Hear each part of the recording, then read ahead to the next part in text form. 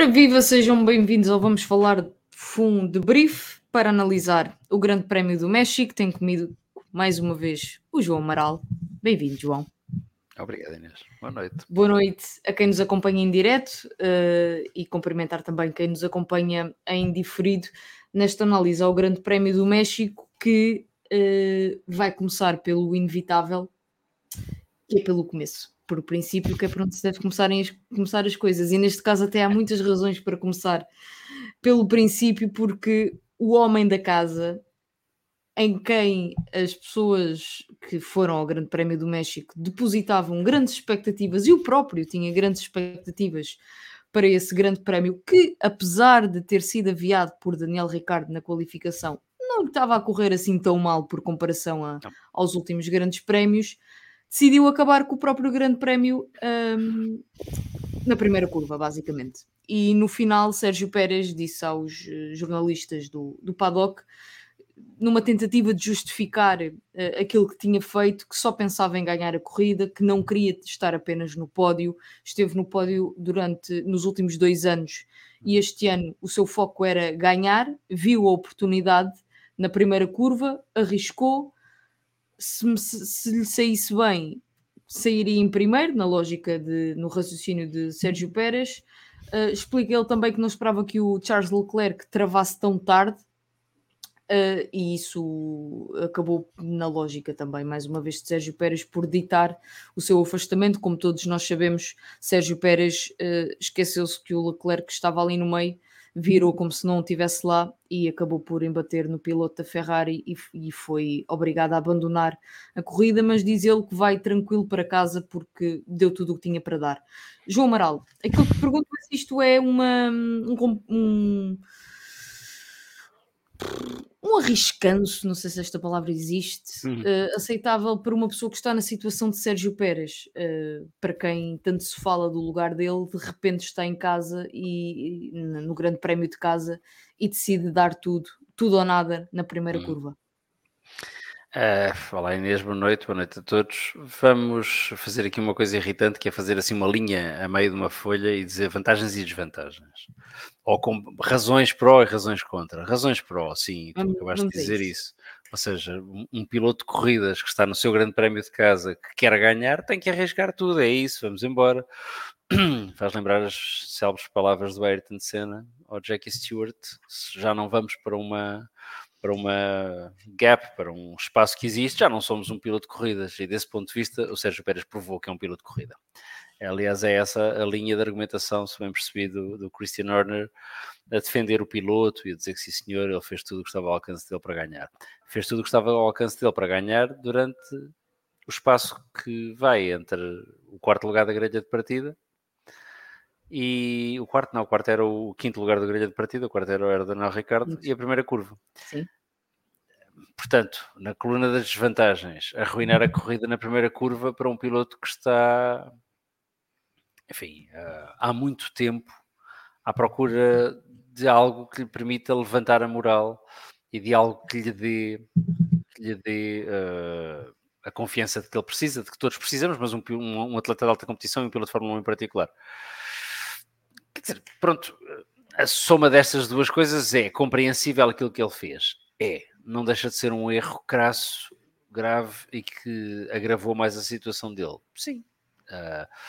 Eu respeito o Sérgio Pérez por aquilo que ele tentou fazer, mas acho que foi a decisão errada no momento errado, sobretudo pela forma como ele o faz. Quer dizer, não é expectável que o Charles Leclerc tenha para onde ir, não é expectável que o Max Verstappen se tenha evaporado do interior da curva. É verdade que se aquilo tivesse tido sucesso, ele teria chegado à curva seguinte, que era para a esquerda, com forte probabilidade de já estar à frente do Verstappen, porque ele já estava, o carro dele chegou a estar à frente do Verstappen, e ele defenderia o interior, não tenho dúvida disso, com unhas e dentes, porque está em casa, porque precisa disso, porque a corrida seria interessante também desse ponto de vista. Também não tenho muita dúvida, à partida, de que o Max Verstappen, mais cedo ou mais tarde, ia conseguir ultrapassá-lo. Mas enfim, isso já são outros 500. Portanto, eu compreendo o que ele fez. Na análise fria, muito dura e muito pouco apaixonada, foi um erro grassíssimo que agravou ainda mais a situação dele, porque à frente, quando as expectativas eram altíssimas, ele desiludiu toda a gente, começando por ele próprio, não é? O público mexicano, obviamente, ouviu-se isso, aliás, foi audível na transmissão, mas desiludiu-se a ele próprio no momento em que não podia falhar. E isso vê-se na cara dele, quando o carro depois para nas boxes e metem o carro na box e estão a analisar o carro e a ver o nível dos danos, e se vê o Adrian Newey a dizer que não com a cabeça em relação à possibilidade de continuar ou não em corrida. Há um plano da câmara que filma muito de perto os olhos do Sérgio Pérez. E aquilo que apanha é um homem destroçado. E isso faz pena. Não temos dito isso aqui, useiramente. O Sérgio Pérez está a passar por um ano horrível. O Sérgio Pérez não deixou de saber conduzir, não deixou de ser um piloto que já ganhou corridas por mérito próprio, não ganhou corridas porque tenham sido uma dádiva de ninguém. Aliás, as que ganhou ao lado do Max Verstappen, nenhuma delas foi o Max Verstappen que lhes deu. Ele é que estava no sítio certo, na altura certa, conduziu bem e, portanto, mereceu as vitórias que tem. Mas está a passar um ano horrível. E ontem foi mais uma nota tremenda nesse ano horrível. E se a confiança dele precisava de explodir com aquela manobra e ser o herói à frente de toda a gente, não custa-me estar a adjetivar muito mais aquilo que ele fez, porque há um princípio na vida, nunca se bate nas pessoas quando elas estão em baixo, e ele está verdadeiramente em baixo. Eu já não sei mesmo, se entrarmos na onda dos rumores oficiais e dos boatos e daquilo que também discutimos todas as semanas, ele fica, não fica. Eu já não sei sequer se é bom para o Sérgio Pérez ter este nível de exposição semana sim, semana sim. Confesso, palavra de honra, Seguramente que não é. não quero entrar Não é bom. em conversas muito sérias do estado mental do homem. Claro que ele não há de ser fácil, não há de ser fácil para ninguém, para ele como para todos os demais que já passaram por aquilo antes dele, e foram muitos, e passaram por pior e levantaram-se. Ele também tem essa capacidade. Mas já não sei se para ele não era mesmo melhor fazer assim uma pausa com Kit Kat, desculpa, assumir publicidade, não é sequer Fazer o reset. isso, mas não sei se não era melhor dar foco a outra pessoa qualquer, a um Ricardo David, a um Lawson, a qualquer outra pessoa, parar um bocado. Era preciso ter a garantia de conseguir continuar depois ali ou noutro sítio qualquer, mas neste momento a coisa já é penosa. E portanto é como te digo, quer dizer, não vai-me custando ver aquilo, não é bom. Até porque se ele tivesse conseguido ter sucesso, e agora voltando a falar daquilo que gostamos, que é de corridas, se ele conseguisse ter feito a manobra, eu acho que tínhamos uma corrida. Acho que o Max tinha conseguido ganhar, acho que o Max tem muito mais ritmo que o Pérez, mas o Pérez ia vender cara à derrota. E isso ia ser interessante, ia ser engraçado. Tive esperança ali durante uma fração de segundo que isso acontecesse. Pronto, depois de repente estava toda a gente a dizer e o Charles Leclerc tinha uma asa que foi pendurada e perigosa durante umas voltas, mas depois deixou de ser, enfim, mais uma decisão que é uma contradecisão, e a corrida foi um bocadinho mais morna e menos divertida também por causa disso.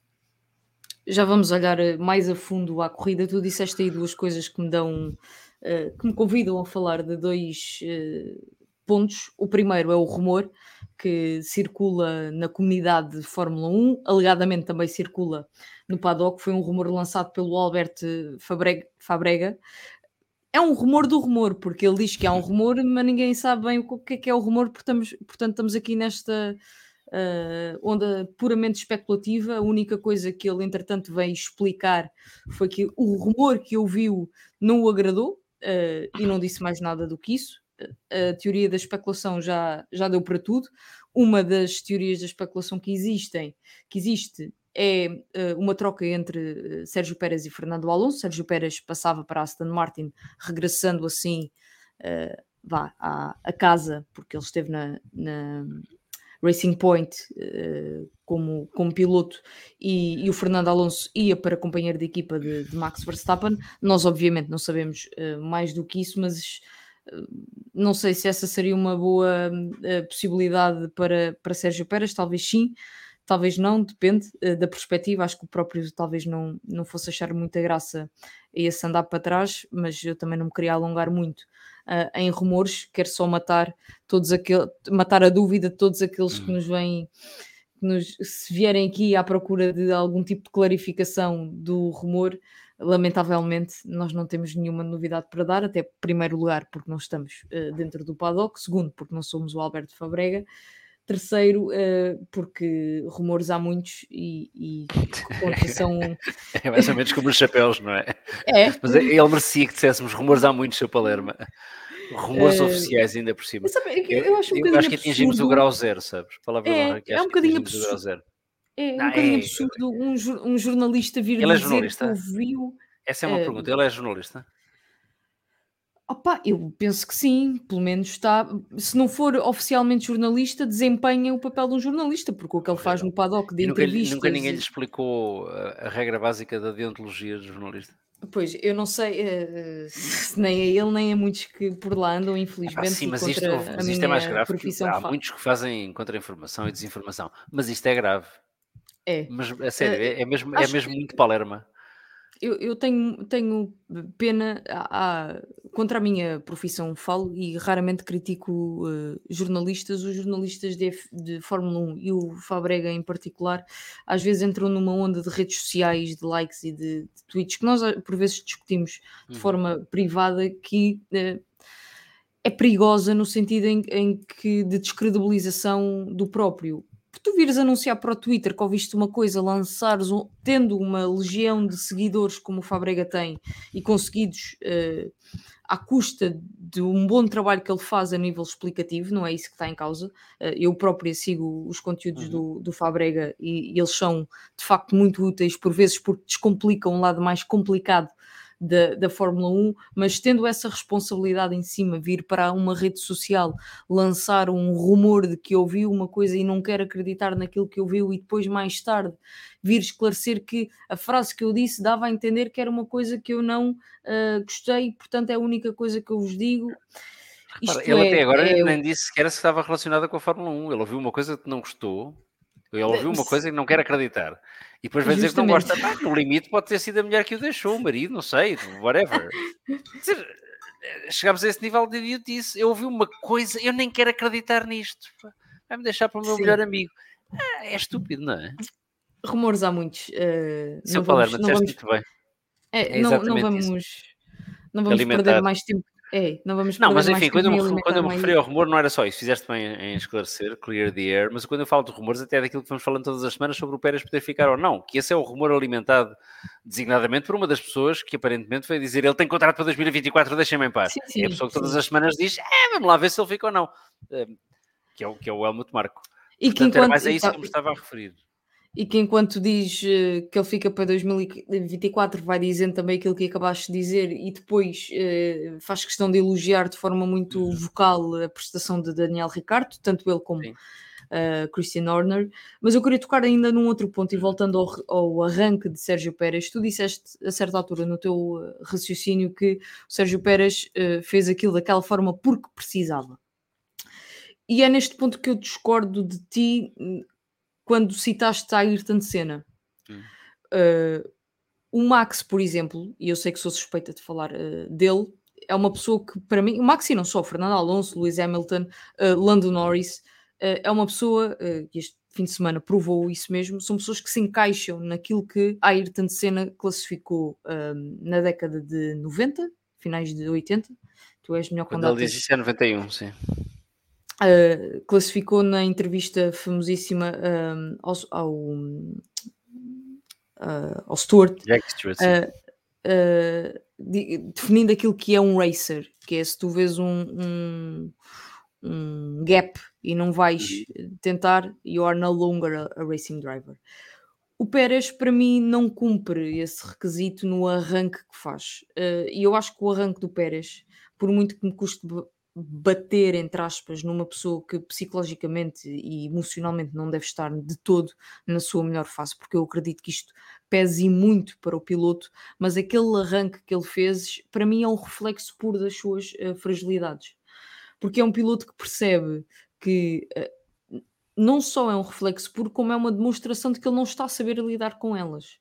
Porque é um piloto que percebe que não tem mais nenhuma forma de ganhar um grande prémio em casa, querendo fazê-lo, se não se mandar para cima de uma curva. Porque sabe que tem ao lado um companheiro de equipa chamado Max Verstappen, que dificilmente em condições normais vai bater e, portanto, precisa de recorrer àquela manobra meio louca, porque a verdade é que foi meio louca, de se mandar para a primeira curva, quase que esquecendo por frações de segundo que Charles Leclerc estava lá. É uma tentativa desesperada de liderar o Grande Prémio de casa, como quem quer provar que ainda merece estar no lugar onde está e que tem competência para estar no lugar onde está. Problema disso tudo, correu mal, é o primeiro problema desde logo, e neste momento não creio que haja ninguém na Red Bull que exigisse ao Sérgio Pérez ganhar aquele grande prémio. Isto seria um feito auto-recompensador para ele próprio. Ele quer ganhar o grande prémio do México. E é legítimo que o queira, porque qualquer piloto de Fórmula 1 sonha um dia ganhar uma corrida, sobretudo sendo essa corrida a corrida do seu país, em frente a uma legião de fãs. Mas ninguém, efetivamente ou objetivamente, na Red Bull exige que Sérgio Pérez ganhe aquele prémio. No limite, querem que Sérgio Pérez garanta o segundo lugar do campeonato. É esse o feito que a Red Bull nunca conseguiu. É esse o feito que se espera de Sérgio Pérez e que Sérgio Pérez ainda não conseguiu. E, portanto, ao arriscar uma manobra destas, no limite, Sérgio Pérez, não faz, ou está a lutar por uma coisa que não lhe exigem, que é ganhar o Grande Prémio do México. 2, está a comprometer a única coisa que neste momento lhe exigem, que é ficar em segundo lugar no campeonato de pilotos. Porque esta desistência, este abandono de Sérgio Pérez veio encurtar uma distância que tinha sido alargada pela desclassificação de Lewis Hamilton no último Grande Prémio e colocou Lewis Hamilton em terceiro lugar apenas a 20 pontos de Sérgio Pérez. E é por isto que eu não consigo, de maneira nenhuma, embora no fundo compreenda o que é que o leva a fazer aquilo, desculpabilizar de alguma maneira aquilo que o Sérgio Pérez fez. Eu acho que ninguém na Red Bull, dentro da Red Bull, fora da Red Bull, iria apontar o dedo a Sérgio Pérez se ele acabasse no pódio.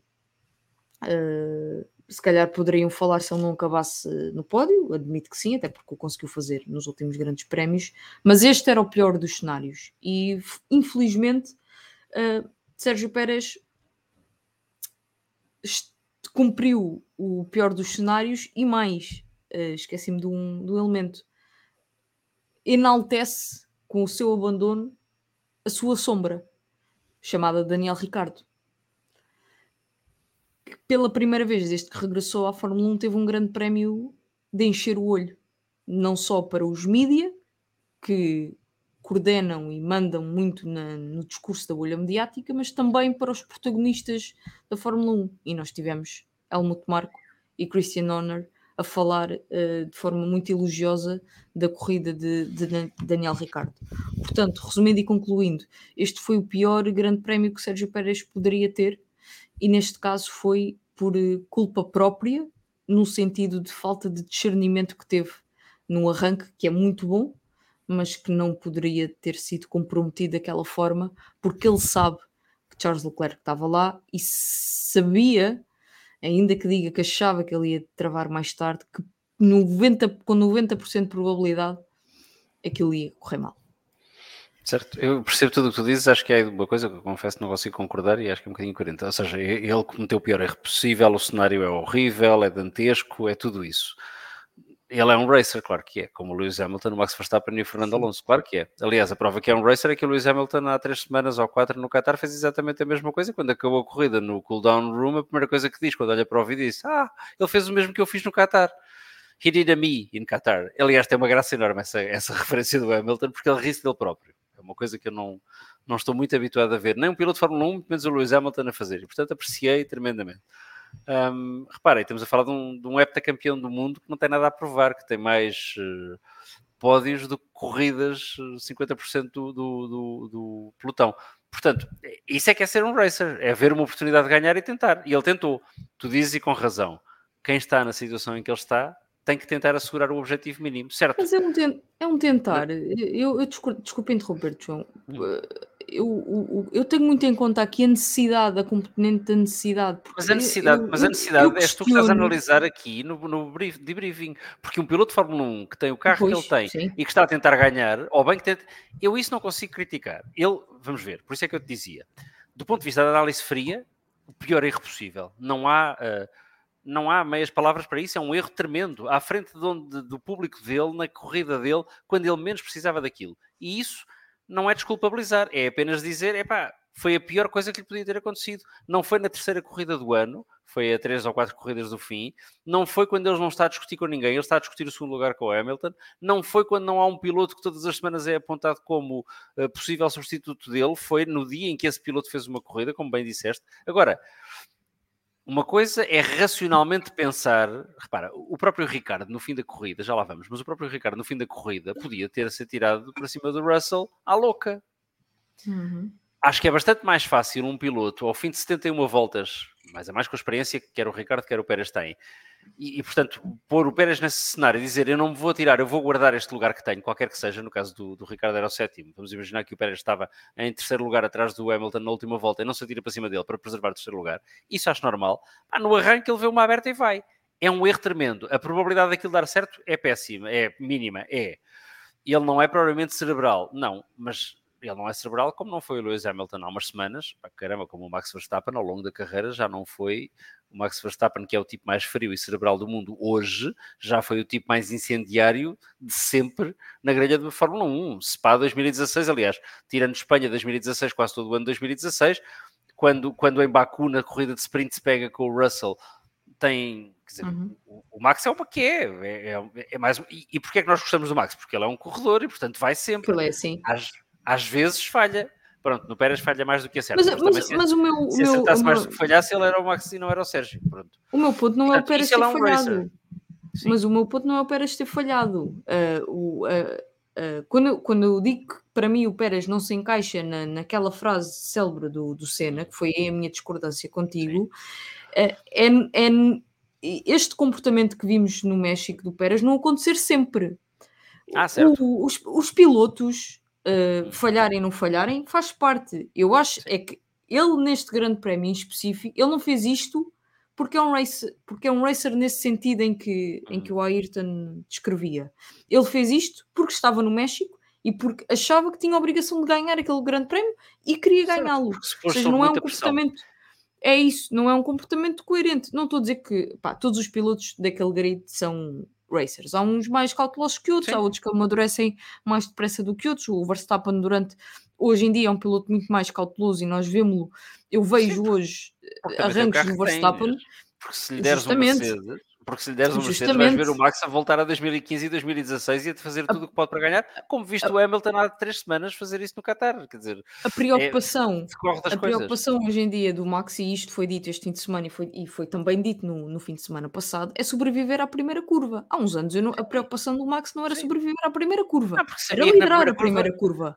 Repara, porque ele sabia nessa altura que a única hipótese que tinha porventura de fazer um brilharete ou até de ganhar a corrida era chegar à primeira curva e tentar fazer esse número, porque os Mercedes andavam muito mais, às vezes os Ferrari andavam mais. Hoje em dia ele tem essa segurança de ter um carro que consegue... Aquilo que deixa o Pérez sob pressão são duas coisas. Uma, tu dizias, aquilo que a Red Bull lhe pede é só para ficar em segundo lugar. Certo, isso é o que a Red Bull lhe pede, mas não é o que a cabeça dele lhe diz. O que a cabeça dele lhe diz, nesta corrida tens razão, a pressão muito maior, mas nas outras tu tens a obrigação de fazer mais do que isso que estás a fazer, e é verdade. Esse é que é o grave. É que se ele tivesse, ao longo deste campeonato, conseguido ficar, nem que seja no fim da corrida, 15 segundos atrás do Max Verstappen, íamos todos estar a comentar que ele estava a levar a viadelas tremendas do Max Verstappen, mas estava atrás dele. E tendo atrás dele, tinha os pontos suficientes para já ter o segundo lugar mais do que garantido. O problema grave é que ele não tem andado atrás do Max Verstappen em momento nenhum. Ele tem andado muitos lugares na qualificação. O número de vezes que ele não passa à Q3 é tremendo neste campeonato. E quando acaba as corridas 4, 5 lugares atrás do Max Verstappen. E isso é que o deixa sob essa pressão, não é? O problema de gestão que é, tu passas de um piloto que não faz o mínimo, o mínimo, que o mínimo é ficar atrás de Max, para querer fazer e não está a conseguir atingir esse resultado, que é o mínimo. E portanto tenta fazer tudo. E tenta fazer tudo. Portanto, à bruta. Vamos voltar ao início. Ele não está bem, certo? Se calhar era melhor tirá-lo desta pressão por uns tempos. Mas fazer isso num desporto de alta competição, com o nível de televisão da Fórmula 1 e numa equipa como a Red Bull, não vai acontecer. Mas era disso que ele precisava, se calhar era de... Repara, o Ricardo faz mais ou menos isso, não é? Nós estávamos aqui a falar do Ricardo, não era para ele que íamos passar seguramente, eu estou a estragar o alinhamento, desculpa. Mas o Ricardo faz isso, o Ricardo sai de 2 anos horríveis na McLaren, horríveis, em que andávamos todas as semanas, é pena não estar cá o Salviano, boas férias para o Salviano, para lhe dizer que é um bocadinho como o Sporting. Eu sei, também posso dizer isso a ti, que é esta semana é que é, este ano é que é. E eu andei 2 anos com o Ricardo assim, eu gosto do Ricardo, não assumo isso sem problema. É um piloto com quem simpatizo. Nunca vai ser o melhor piloto do mundo, em termos de compleição, mas é um tipo com quem simpatizo. E passei estes 2 anos da McLaren, que é uma equipa de que também gosto, à espera, agora é que vai ser. E agora, mudaram-lhe a travagem, o gajo já se adaptou. Agora, nada. O Grande Prémio do Mónaco do ano passado, do Daniel Ricciardo, é mais ou menos o Grande Prémio do México do Sérgio Pérez deste ano. Porque chegamos ao Mónaco, que é um circuito onde o Ricciardo andou sempre extraordinariamente bem, onde aviou o Max Verstappen, Uhum. mesmo carro, Uhum. e isso, sabemos, não é para qualquer um. E o Grande Prémio do Mónaco do ano passado é o Grande Prémio que ele leva uma volta de avanço do Lando Norris, quer dizer, é horrível, horrível. E isto com uma vitória pelo meio, caída do céu aos trambolhões, é horrível. Portanto, o Daniel Ricciardo saiu, afastou-se, encontrou apoio onde se sente bem, e as coisas finalmente correram bem. Não quer dizer que também não vamos fazer disto uma tendência, não é? Daniel Ricciardo não passou a ser material de campeão do mundo assim de repente, mas correu-lhe muito bem este fim de semana. Fez o que tinha a fazer. Eu fiquei com pena que ele, voltando ao que estava a dizer, que ele no fim não se tenha atirado ao Russell. Acho que ele podia ter começado a atacar um bocadinho mais cedo. Ele começa a atacar ali a 7, 8 voltas do fim, mantém a distância para o Russell, começa a diminuí-la muito, muito ligeiramente e depois ataca fortemente quando percebe que o Russell está sem pneus. Tivesse começado a fazer aquilo uma volta mais cedo e se calhar tinha conseguido. Mas, enfim, volto àquilo que tu estavas a dizer e concordando contigo. É melhor um 7º lugar na mão do que um Yuki Tsunoda a bater no volante no fim da reta. Portanto, o Daniel Ricciardo provou que é uma pessoa com a cabeça no lugar agora. O Daniel Ricciardo do ano passado se calhar tinha tentado ultrapassá-lo na última curva, como o Sérgio Pérez fez na primeira curva. Nós temos Sérgio Pérez... vários... Não, Sim, conclui, desculpa. desculpa. Não, ia dizer uma coisa que Não, toda a não, gente sabe. O Sérgio Pérez provou aquilo que o Nigel Mansell fazia muitas vezes antes de ser campeão do mundo. A corrida não se ganha na primeira volta, mas pode-se perder na primeira volta. Pronto, ele fez isso. É pena, porque foi na pior altura para ele. E podíamos na ter tido uma primeira corrida curva. muito mais gira se ele não tivesse desistido. Se aquilo tivesse funcionado, se ele tivesse aberto um bocadinho mais a trajetória, sei lá. É pena, a corrida podia ter sido muito mais gira. Assim foi morna, teve pontos de interesse e nós vamos debatê-los longamente, mas podia ter sido muito melhor. Vamos, antes disso, ler alguns comentários que nos vão chegando aqui. Começar pelo Hugo Lemos. Boa noite, obrigada pelo vosso trabalho. Diz o Hugo que houve sempre o debrief e o Vamos Falar de FUM. Hoje vai tentar acompanhar em direto. Um abraço, também um abraço para ti, Hugo, e obrigada desde já. E aproveito o comentário do Hugo para agradecer a todas as pessoas que nos acompanham e que têm acompanhado este projeto do Vamos Falar de FUM, o apoio que nos dão nas redes sociais e também no Patreon. Muito obrigada, e é importante, muito importante para nós, porque nos ajuda a manter este espaço que vos agrada a vocês e nos agrada a nós, porque é um prazer discutir Fórmula 1 para os dois, neste caso, e acho que estendo esta opinião a todas as pessoas que participam com frequência todas as semanas, seja no Debrief, seja no Vamos Falar de FUM à quarta-feira, seja nas várias rúbricas de desporto motorizado que temos no Vamos Falar de FUM. Guilherme Moreira, boa noite a todos. Diz o Guilherme que não vai poder acompanhar em direto, mas amanhã cá estará sem falta. Boa noite também ao Manuel Vilaça. Amanhã vai também ouvir o podcast.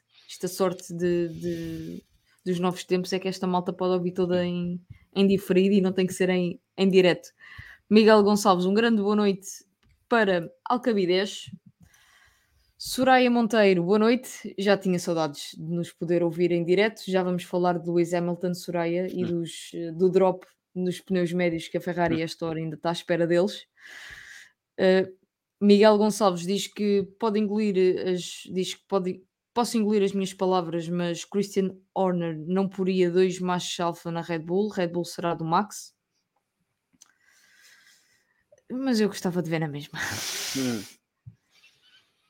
O Lemos, deixa-nos aqui uma sugestão.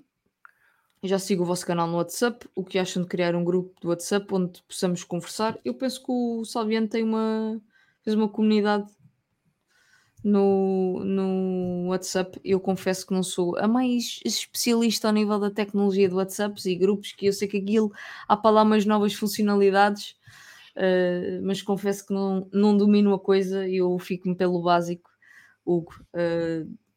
Mas nós temos uma comunidade que eu vi que o nosso Big Boss que está de férias criou, e acho que essa comunidade há pelo menos para manter alguma interação. Vítor Silva cumprimenta-nos, boa noite também para o Fernando Ferreira. O Bernardo Figueiredo diz-nos aqui que quanto mais altas o Pérez coloca as suas próprias expectativas, pior corre para ele. Primeiro, não tem o kit de unhas de outros. Segundo, muitas vezes não tem calma para fazer uma coisa de cada vez. E nós vimos isso também de todas as vezes que o Pérez assumiu que era candidato ao título. Curiosamente, também não lhe correu mal, não lhe correu bem, aliás. Bernardo Figueiredo acrescenta que, por outro lado, a Red Bull olha para dentro e vê o Tsunoda a fazer ao Piastri a mesma coisa que o Pérez fez ao Leclerc. O Tsunoda não é opção para a Red Bull, isso ficou claro na última semana. Miguel Gonçalves acrescenta que mesmo o arranque do Max e ter-se metido no meio dos Ferrari foi provavelmente o período da temporada em que vimos o Max arriscar mais. Teria de passar em revista todos os arranques. Mas sim, o Max arranca melhor que os Ferrari, e a partir do Arriscar momento em que mais se quando no arranque só? Não, acho que o Baku arriscou mais e deu-se mal, aliás. sim, ali neste grande prémio o Max tem vantagem de partir melhor que os Ferrari, e a partir do momento em que se consegue meter no meio deles, está praticamente feito. Vítor Fialho, boa noite para o Vítor, saudações também de Alcabidez. Miguel Gonçalves, o destaque negativo de ontem, a parte de Pérez, é claramente Russell, uma corrida perdida e ainda é ultrapassado por Lando Norris, vindo lá da cauda do pelotão, e mais 2 voltas perderia para Daniel Ricciardo o 6º lugar. 27 pessoas em direto e 5 costos, não estou a perceber. Olha, o José Correia fala aqui num ponto muito importante. Malta que nos está a ouvir, por favor, coloquem like no episódio do Vamos Falar de Fundo Brief, porque diz que o algoritmo do YouTube gosta dessas coisas. Portanto, a gente vai satisfazer o algoritmo. E pedia-vos para fazerem like. Não custa nada ajudar. Manuel Vasconcelos, boa noite desde Londres. Muito boa noite. E a Soraya diz que eu não ia gostar de ver 2 machos na Red Bull. Ia gostar, sim, senhora. Fernando Alonso e Max Verstappen na mesma equipa, estás a brincar. Se fosse uma maravilha, era uma equipa de 3, era Carlos Sainz, Verstappen e Alonso. Eu pensei que ias dizer o Hamilton. Não. Eu não estou aqui a pôr ao nível de campeões do mundo, estou mesmo a pôr a nível de referência. Verdadeira pena do diretor dessa equipa. Também eu. Ia fazer do Ron Dennis de 88 e de 89 uma pessoa que tinha um emprego calmo. Exato, Mas peanuts. enfim, isso. Avançando para a corrida de Lando Norris. Já vou a Lewis Hamilton, já vamos também a Russell e aos Ferrari. Eu quero destacar a corrida de Lando Norris, porque é uma corrida que no fundo o João Amaral só corre mal no recomeço. Porque tudo o resto do Lando Norris deu-nos aqui Eu até no ia dizer que sentido não de correu, a escalada. corrida não correu mal no recomeço, a corrida correu mal no sábado, não é? Certo, está bem. Se ele não tem feito o que fez no sábado, acho Mas que o podíamos ter tido próprio uma diz, corrida diferente. ele diz Também, que, desse ponto de vista, sim. concordando contigo, não sei se vocês os dois falaram, mas ele diz que Falámos. Eu liguei-lhe, ele atendeu e disse: "Epá, estou um bocado ocupado, faz mal, mas vamos lá a isso." ele por acaso disse que se não tem feito a qualificação que tem feito, acabaria no pódio. Sim, não tenho grande dúvida disso. Eu acho que ele até tinha mais ritmo que os Mercedes, que foram claramente carros rápidos, apesar de tudo, na corrida. Mas fez um. Enfim, vale o que vale, deu-nos 2 belíssimas ultrapassagens, excelentes, as melhores ultrapassagens da corrida. Não tenho dúvida que também foi isso que lhe valeu a eleição para piloto do dia. E provou uma coisa interessante. Que o McLaren continua a ser um carro extremamente competitivo, isso é bom, e que ele tem, de facto, algum ascendente sobre o Oscar Piastri ainda, e essa parte eu acho que foi a que mais lhe agradou no fim de semana todo. Ele diz que foi, ele diz que foi o stint mais agradável que fez na Fórmula 1, não sei se foi, se não foi de facto uma belíssima corrida, como tu dizes, com esse soluço que foi, a par do meu agora, o soluço que foi o arranque para a segunda parte da corrida, Ele claramente teve de travar porque ia-lhe acontecer mais ou menos o mesmo que aconteceu ao Leclerc e ao Pérez, só que neste caso era ele que ficava pior, porque ficava no meio dos dois carros. E quando trava perde 4 ou 5 lugares, mas enfim, perde-os com a consciência de que o carro dele lhe tem ritmo suficiente para recuperar. E de facto tinha.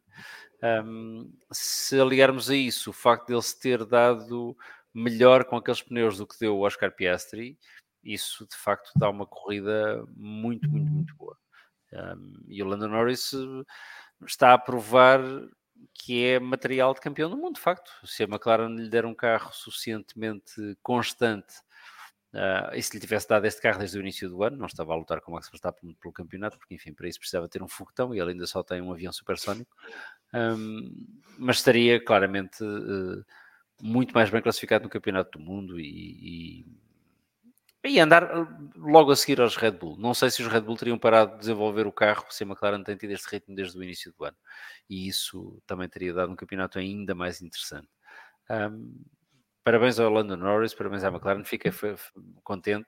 Gosto muito do Piastri, não fez uma corrida tão boa. Ele diz que tem alguns danos depois do Tsunoda, como alguém aqui dizia, ter feito um Sérgio Pérez ao Piastri, certo, mas quando isso acontece, já o Norris está a ganhar tempo ao Piastri e já se nota que um é claramente mais rápido que o outro. Seja como for, o Piastri vai fazendo pontos e vai fazendo uma ótima primeira temporada. Tenho esperança de que a gestão de pneus, que é neste momento o ponto em que ele falha para o companheiro de equipa, seja ultrapassado no próximo ano para podermos ter os dois a lutar sempre, como já aconteceu este ano, noutras corridas.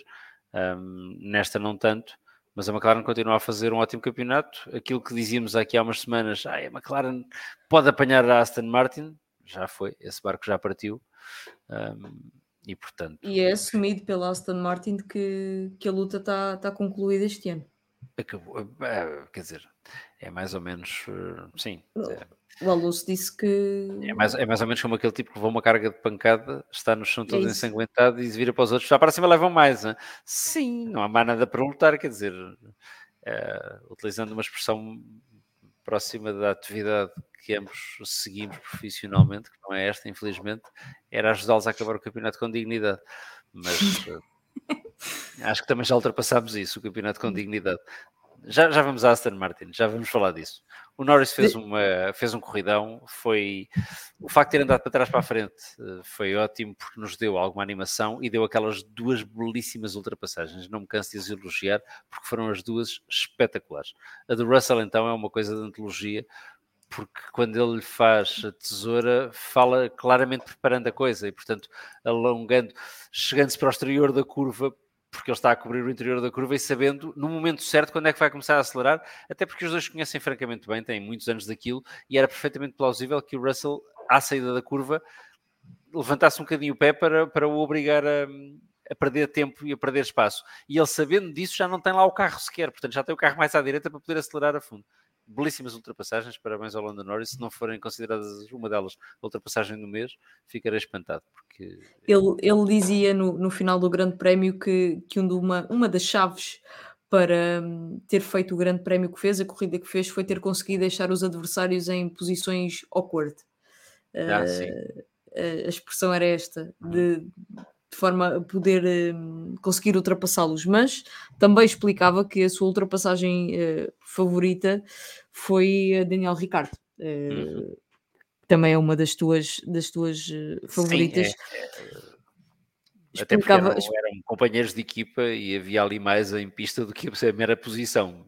E o Daniel Daniel Ricciardo é um excelente piloto, como é o Russell, e não é fácil ultrapassá-lo. Estava a fazer a corrida da vida dele, não é? Por estranho que pareça, para um tipo que já ganhou 8 corridas de Fórmula 1 e tudo mais, esta era a corrida da reabilitação, esta era a corrida da redenção, e portanto não era fácil, mas sim, é uma ultrapassagem excelente.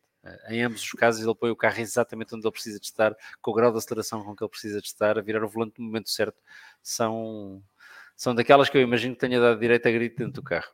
E ele mereceu. mas é delicioso ler, neste caso ler, porque eu li a descrição do Norris, o raciocínio dele dentro do carro com Daniel Ricciardo, sendo essa a ultrapassagem que ele mais gostou de fazer na corrida, porque quando explica ele que travou mais cedo do que o Daniel Ricciardo achava que ele ia travar, e quando ele travou eu já estava posicionado para largar o travão e acelerar e apanhá-lo, basicamente apanhá-lo na curva, é o chamado Sim, apanhá-lo na curva e assim exatamente. conseguir ultrapassá-lo.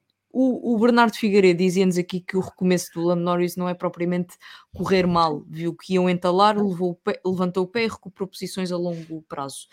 Eu dizia que correu mal por uma simples razão. O Lando Norris reconhece que esse foi o único momento da sua corrida que ele que não correu bem.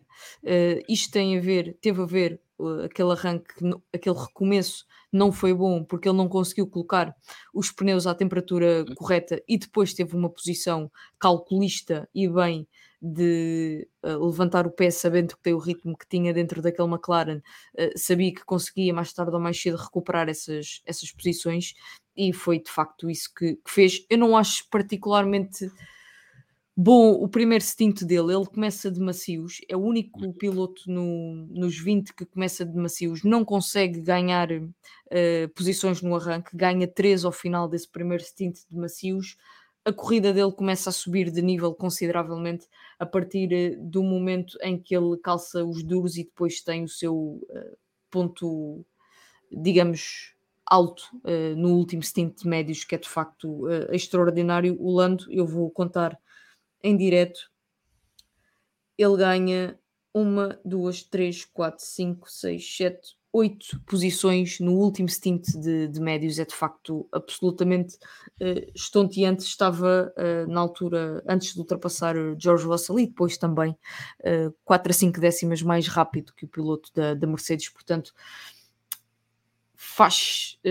consigo acreditar que ele, tendo um bom sábado, pudesse de facto dar luta pelos 3 primeiros lugares no Sim. pódio e, seguramente pelo ritmo, também por aquilo que aconteceu, certo, mas, o Carlos Sainz não lhe aconteceu isso, o ritmo dos Ferrari não foi propriamente de encher o olho e eu acredito que aquele McLaren conseguisse roubar Uhum. pelo menos o terceiro lugar, do pódio. Seria também interessante ver a luta entre Lewis Hamilton e Lando Norris, ou quem sabe entre Lando Norris, Lewis Hamilton e Sérgio Pérez. Agora entramos aqui numa Sim. lógica de possibilidades, porque o Pérez também, com o seu Uhum. abandono, tirou-nos essa luta Sim. com o piloto da Mercedes.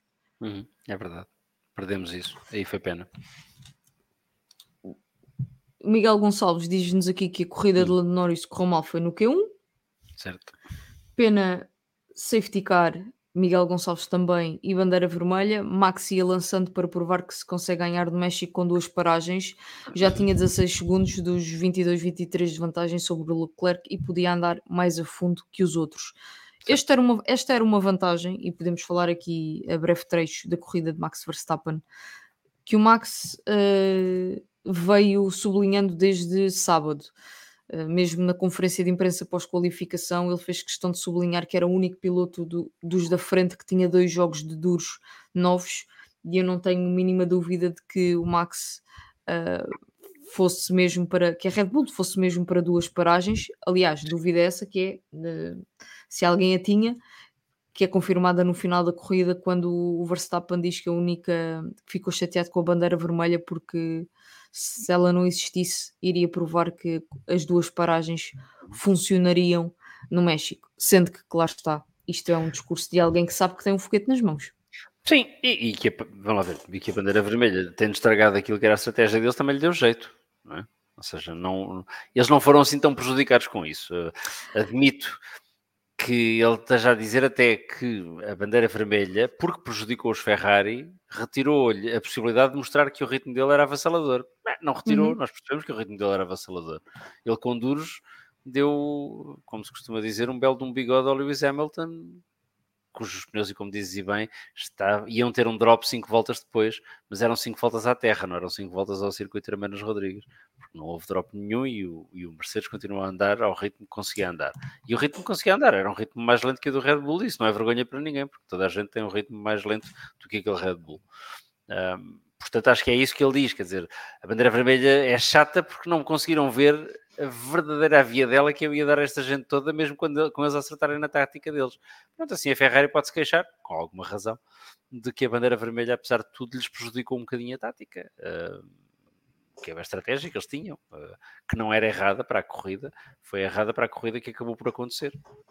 Mas é a vida, não acho por acaso que tenha sido um fim de semana em que a Ferrari tenha cometido muitos erros, a coisa, enfim, Não, correu... acho que simplesmente não tinham Sim, não tinham ritmo, eles têm ritmo, muito melhor sim. ritmo numa volta do que têm na corrida, sabemos todos isso, a Red A Bull... Ferrari, eu por acaso estava, desculpa interromper-te, João, eu Hum, estava a pensar nisso ontem, num campeonato diferente, num campeonato mais acima, a Ferrari faz lembrar, até porque os AS, faz lembrar um bocadinho a AS, até hum, porque a AS também usa motores Ferrari, que é, são muito bons a um sábado, mas hum. invariavelmente as pole positions do Leclerc dão neste Sim, havia resultado, que uma é, estatística gira que vi no Twitter, o Pedro Nascimento, acho que hoje disse isso no grid de partida, é a 10ª pole do Charles que o Max concretiza. Portanto, parabéns está tudo ao dito. Max. Tá, é uma estratégia e é uma estatística interessante. Sim, também não acho que tenha sido um fim de semana falhado para a Ferrari, pelo contrário, acho que a Ferrari, enfim, saiu relativamente contente do México, relativamente contente. Foi batida sem apelo nem agravo por Lewis Hamilton, é verdade, mas o Carlos Sainz resistiu ao George Russell e a Ferrari fez uma pole position, aliás, uma primeira linha absolutamente inesperada. Isso é outra coisa, desculpa, eu sei que estamos a falar da corrida e, portanto, não tanto do fim de semana, mas há uma coisa que eu tenho que dizer e partilhar contigo, nós só trocamos mensagens esporadicamente, não falamos muito sobre isso. Aquele sábado foi um caos, não é? Ou seja, eu acho que ninguém percebeu exatamente o que é que se estava a passar e que do terceiro treino livre para a qualificação estavam todos mais perdidos do que eu às vezes estou quando me recuso a pedir orientações e não tenho GPS. Não deu para perceber, não é? A Ferrari saca uma primeira linha sem estar à espera, o Red Bull do Max não atinge todo o potencial e fica em terceiro lugar, o Daniel Ricciardo, mesmo sem o arrasto que o Tsunoda simpaticamente lhe deu na Q1 e na Q2, consegue um voltaço e chateia-se e penaliza-se a ele próprio por não ter conseguido melhorar na segunda tentativa, porque diz que ainda tinha ali mais qualquer coisinha para dar, o que teria sido interessante. O Albon, que faz um terceiro treino livre de sonho, e no Perde-se qual estamos todos a completamente. apostar para um lugar nas duas primeiras filas, diz que tem um carro diferente. A única coisa coerente em toda a qualificação foi a Aston Martin. Pronto, Sim, parte boa. Mas, antes não fosse. sim, sim, certo. Sendo que no caso Eu da não digo isto com agrado, não é? Mas foi certo. coerente. Foi tudo mal. Sendo que no caso da AlphaTauri, o Pierre Gasly, no fim de semana, penso que domingo de manhã, Sim. disse que sabia, eh, que é natural que o saiba, Aston Martin tem uma abordagem específica para o Grande AlphaTauri, sim. Prémio do México, que é em si mesmo um grande prémio específico pela altitude do circuito e que ia, revelar essa abordagem à própria equipa, a Alpine, que não teve um fim de semana particularmente Feliz. agradável a nível de competitividade.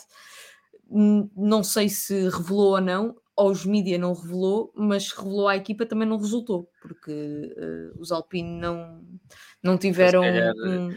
ele se calhar explicam em italiano, que é a língua da AlphaTauri, e eles só percebiam a coisa se fosse em francês.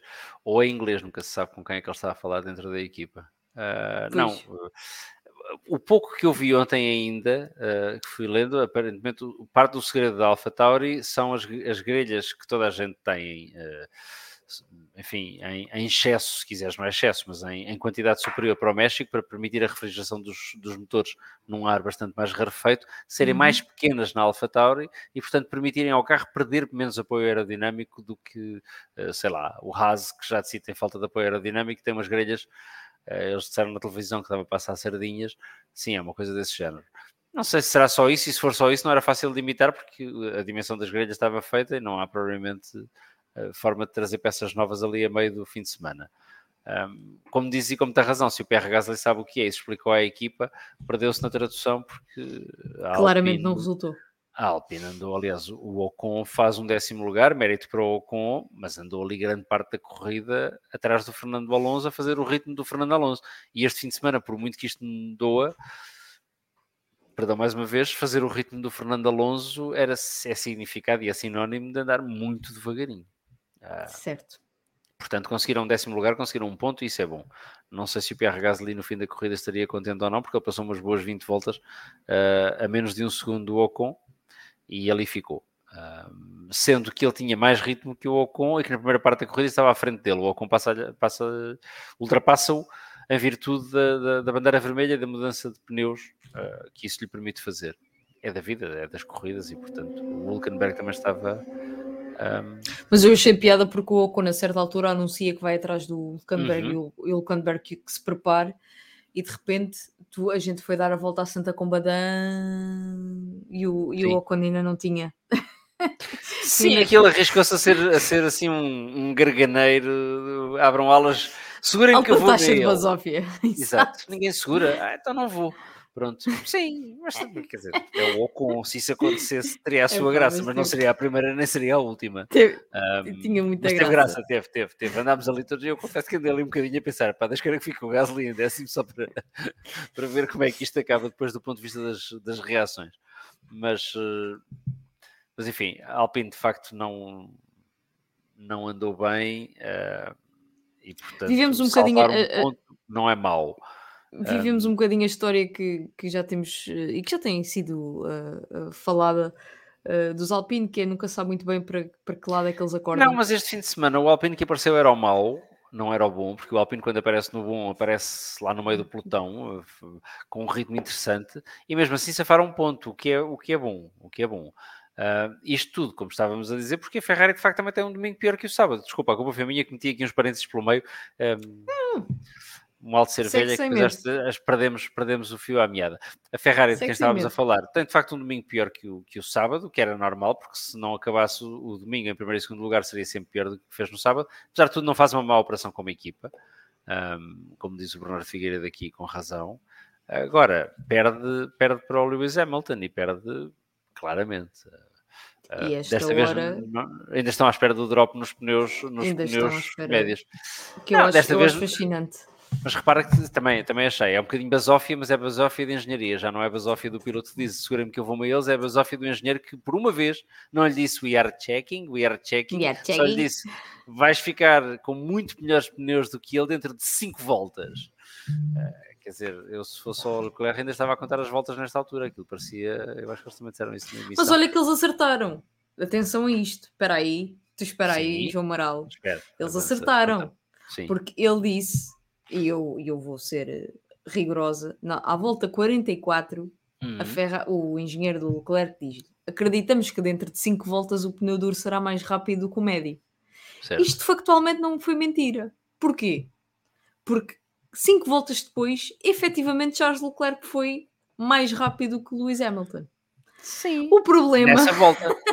Ele conseguiu dessa fazer volta, 2 voltas mais rápidas que o Hamilton e depois de repente o Hamilton numa volta recuperava tudo o que ele tinha ganho nas 2 voltas anteriores. o E quer problema foi dizer, o que veio depois. e na última volta o Hamilton consegue fazer a volta mais rápida da corrida, com 35 voltas em cima daqueles pneus, portanto, sim, certo.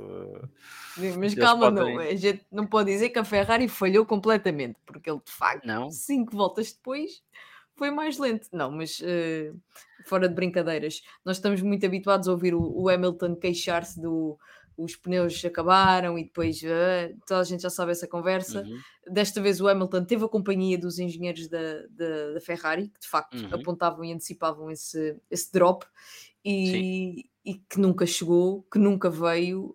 não. Hamilton conseguiu uma vantagem confortável de quase Uhum. 10 segundos no final da corrida para Charles Leclerc, e o Toto Wolff, com uma grande confiança no final do Grande Prémio, ainda veio dizer que ele ainda dava para mais 10 voltas.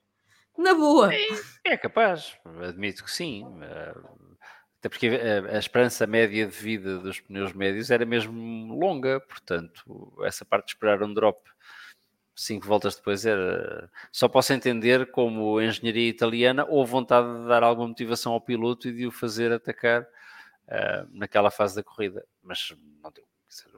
Os Mercedes esperávamos que fossem carros rápidos e foram, que fossem carros consistentes e tratassem bem os pneus e trataram, pelo menos um Mercedes.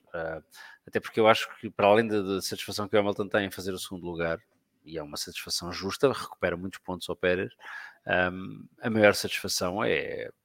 Eu estou a dizer muitas vezes a via dela, deixa-me dizer outra coisa. É a banhada que dá ao George Russell. E essa é a parte em que eu acho que o George Russell devia começar a preocupar-se. Porque não há sentenças definitivas. O ano passado pensei que ele foi o piloto em destaque na Mercedes. Também sei que o Hamilton teve a testar muita coisa o ano passado. Mas o Russell destacou-se. Sempre que o carro teve a oportunidade de brilhar, foi o carro do Russell que brilhou. este ano o Russell tem um pódio até agora. E sendo E há certo que um o Mercedes é um fosso. carro inconstante, assim, o fosso é abismal.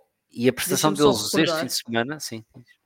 Terceiro lugar, Lewis Hamilton, 220 pontos. Oitavo lugar, George Russell, 151 pontos.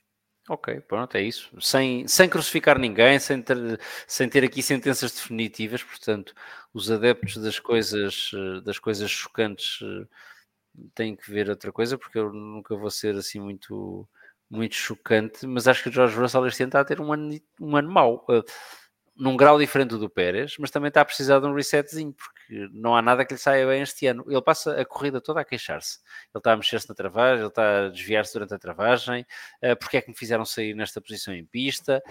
E depois o resultado final é que, ao contrário do companheiro de equipa dele, não só não fica perto dele, como não consegue bater o Ferrari com quem estava a lutar, porque houve ali uma altura a seguir ao rearranque, portanto, a segunda parte da corrida, em que os dois Mercedes estão atrás dos dois Ferrari, cada um atrás do seu, e a lutar.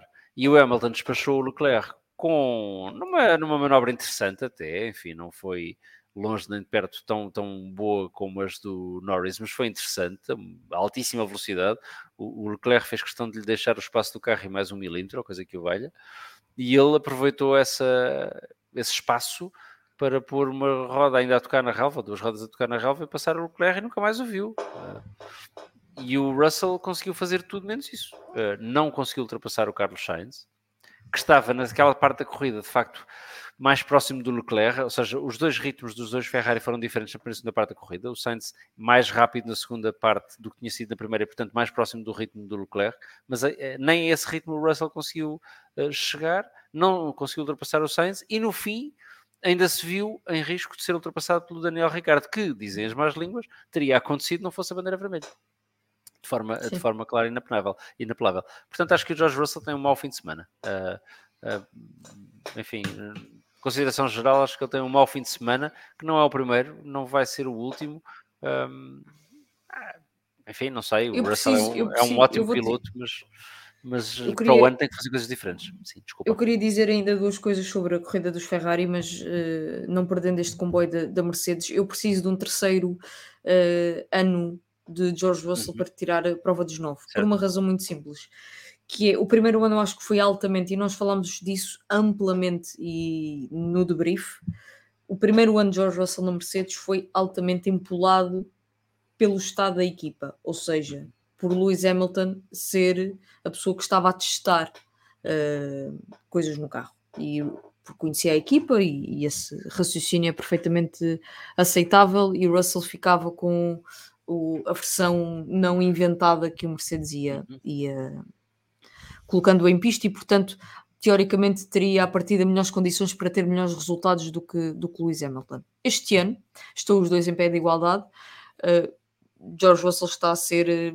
Tem mais de 50 pontos de diferença, tem 70 pontos de diferença para, velocidade, acho que é a para palavra Lewis certa. Hamilton portanto, não, os números falam por si Uhum, e aqui não há espaço para interpretações. Eu preciso de um terceiro ano para certo. perceber o nível de Russell, porque lá está, depois nós avaliamos a nossa expectativa Uhum, consoante aquilo que tivemos no ano anterior, e nós de facto tivemos um primeiro ano de Russell na Mercedes que se superiorizou e de forma até muito inteligente em determinados pontos, porque nunca se apresentou como. Nunca fez aquilo basófia, tipo, eu agora é que certo. sei, este menino está arrumado e está Uhum, reformado, vai para casa de cozer meias, estou a brincar, hum. antes que estou a brincar, eh, este menino está arrumado. O Russell conseguiu gerir esse primeiro campeonato muito bem, este segundo não lhe está a correr muito mal, eu tiro as minhas conclusões no terceiro, mas Não, de tens toda a facto, razão. Por isso é que eu dizia que não é eh, nada definitivo, mas este ano está-lhe a correr mal. Eu acho que isso também já é a altura, ou seja, independentemente do que acontecer nas corridas que faltam até ao fim do ano, acho que já podemos afirmar com segurança que este ano correu mal ao Russell, é isso que eu estou a dizer. Não estou a dizer de todo que para o ano ele não pode vir revigorado e dar água pelas barbas ao Hamilton e batê-lo, tem talento suficiente para isso. Este ano correu mal, isso parece-me relativamente inequívoco, independentemente do que acontecer até ao fim do ano. Em relação ao ano passado, é verdade tudo isso, o Hamilton andou a testar, etc e tal, mas quando chegamos ao fim do ano, à corrida que vamos chegar agora, que é o Brasil, já não está a testar rigorosamente nada, os carros já são o que são e já estão assumidos, e quando há uma Quem oportunidade para ganhou? brilhar, é o Russell que brilha e brilha bem, e faz um fim de semana extraordinário. Não, portanto, estou como tu, ou seja, um ano excelente, apesar das vicissitudes do Hamilton, um ano, e é isso que eu quero dizer, sem fazer balanços definitivos, porque ainda não chegou ao fim, mas um ano que lhe corre mal. E este ano está-lhe a correr mal. O Hamilton não é um piloto qualquer, muito longe disso, é um 7 vezes campeão do mundo, é um homem que ficará para sempre na história da Fórmula 1, Temos mas aqui um bote, temos aqui um um pé testing de bot PT, em pé de igualdade com 7 igualdade vezes com 7 campeão. vezes campeão. Eu não sei o que é que isso quer dizer, Também não. não percebi. Ele teve em pé de igualdade com o 7 vezes campeão, ele está em pé de igualdade. Bem, estão os dois na mesma equipa, têm o mesmo carro, não é? Portanto, diria que sim. E o Russell tem sido muito rápido e tem batido o Hamilton muitas vezes em qualificação. Do ponto de vista do campeonato, que é aquilo que conta, tem-lhe corrido mal, sim. E o Hamilton continua a ser um piloto extraordinário, sim, também. Continua a mostrar um bocadinho como o Alonso, que velhos são os trapos e que com um carro capaz de ganhar estaria a dar luta ao Max Verstappen. E é isso que eu não perdoo aos engenheiros da Mercedes, é não estarem a dar 2021 outra vez. Com menos dramas, Justamente. mas Mas outra nota positiva para. Eu não vi a paragem do Russell, confesso, mas pelo menos uma paragem do Mercedes uhum, correu bem. Era um dos aspectos que Toto Wolff, no fim de semana passado, disse que a equipa que tinha de melhorar prejudicou a corrida de Lewis Hamilton, como discutimos há uma semana, e este fim de semana a Mercedes consegue fazer 2,5 de paragens, o que é de paragem para Hamilton, o que é manifestamente inferior aos mais de 3 segundos uhum, que no fim de semana passado fizeram para o piloto britânico. Eu disse-te que queria dizer uma coisa, uhum, ou duas, da corrida dos Ferrari. Há um ponto que eu não entendo na corrida dos uhum, Ferrari, que é a resposta tardia à paragem de Hamilton. uhum. Ou seja, o Hamilton para a volta 25 e sai a 20, 21, 20 de Sainz. A Ferrari não responde à Certo. paragem do Mercedes, permite que Hamilton faça um undercut ao Sainz. O Sainz para 6 voltas depois e sai atrás de mais de 6 segundos atrás de Lewis Hamilton. Eu não percebo esta estratégia.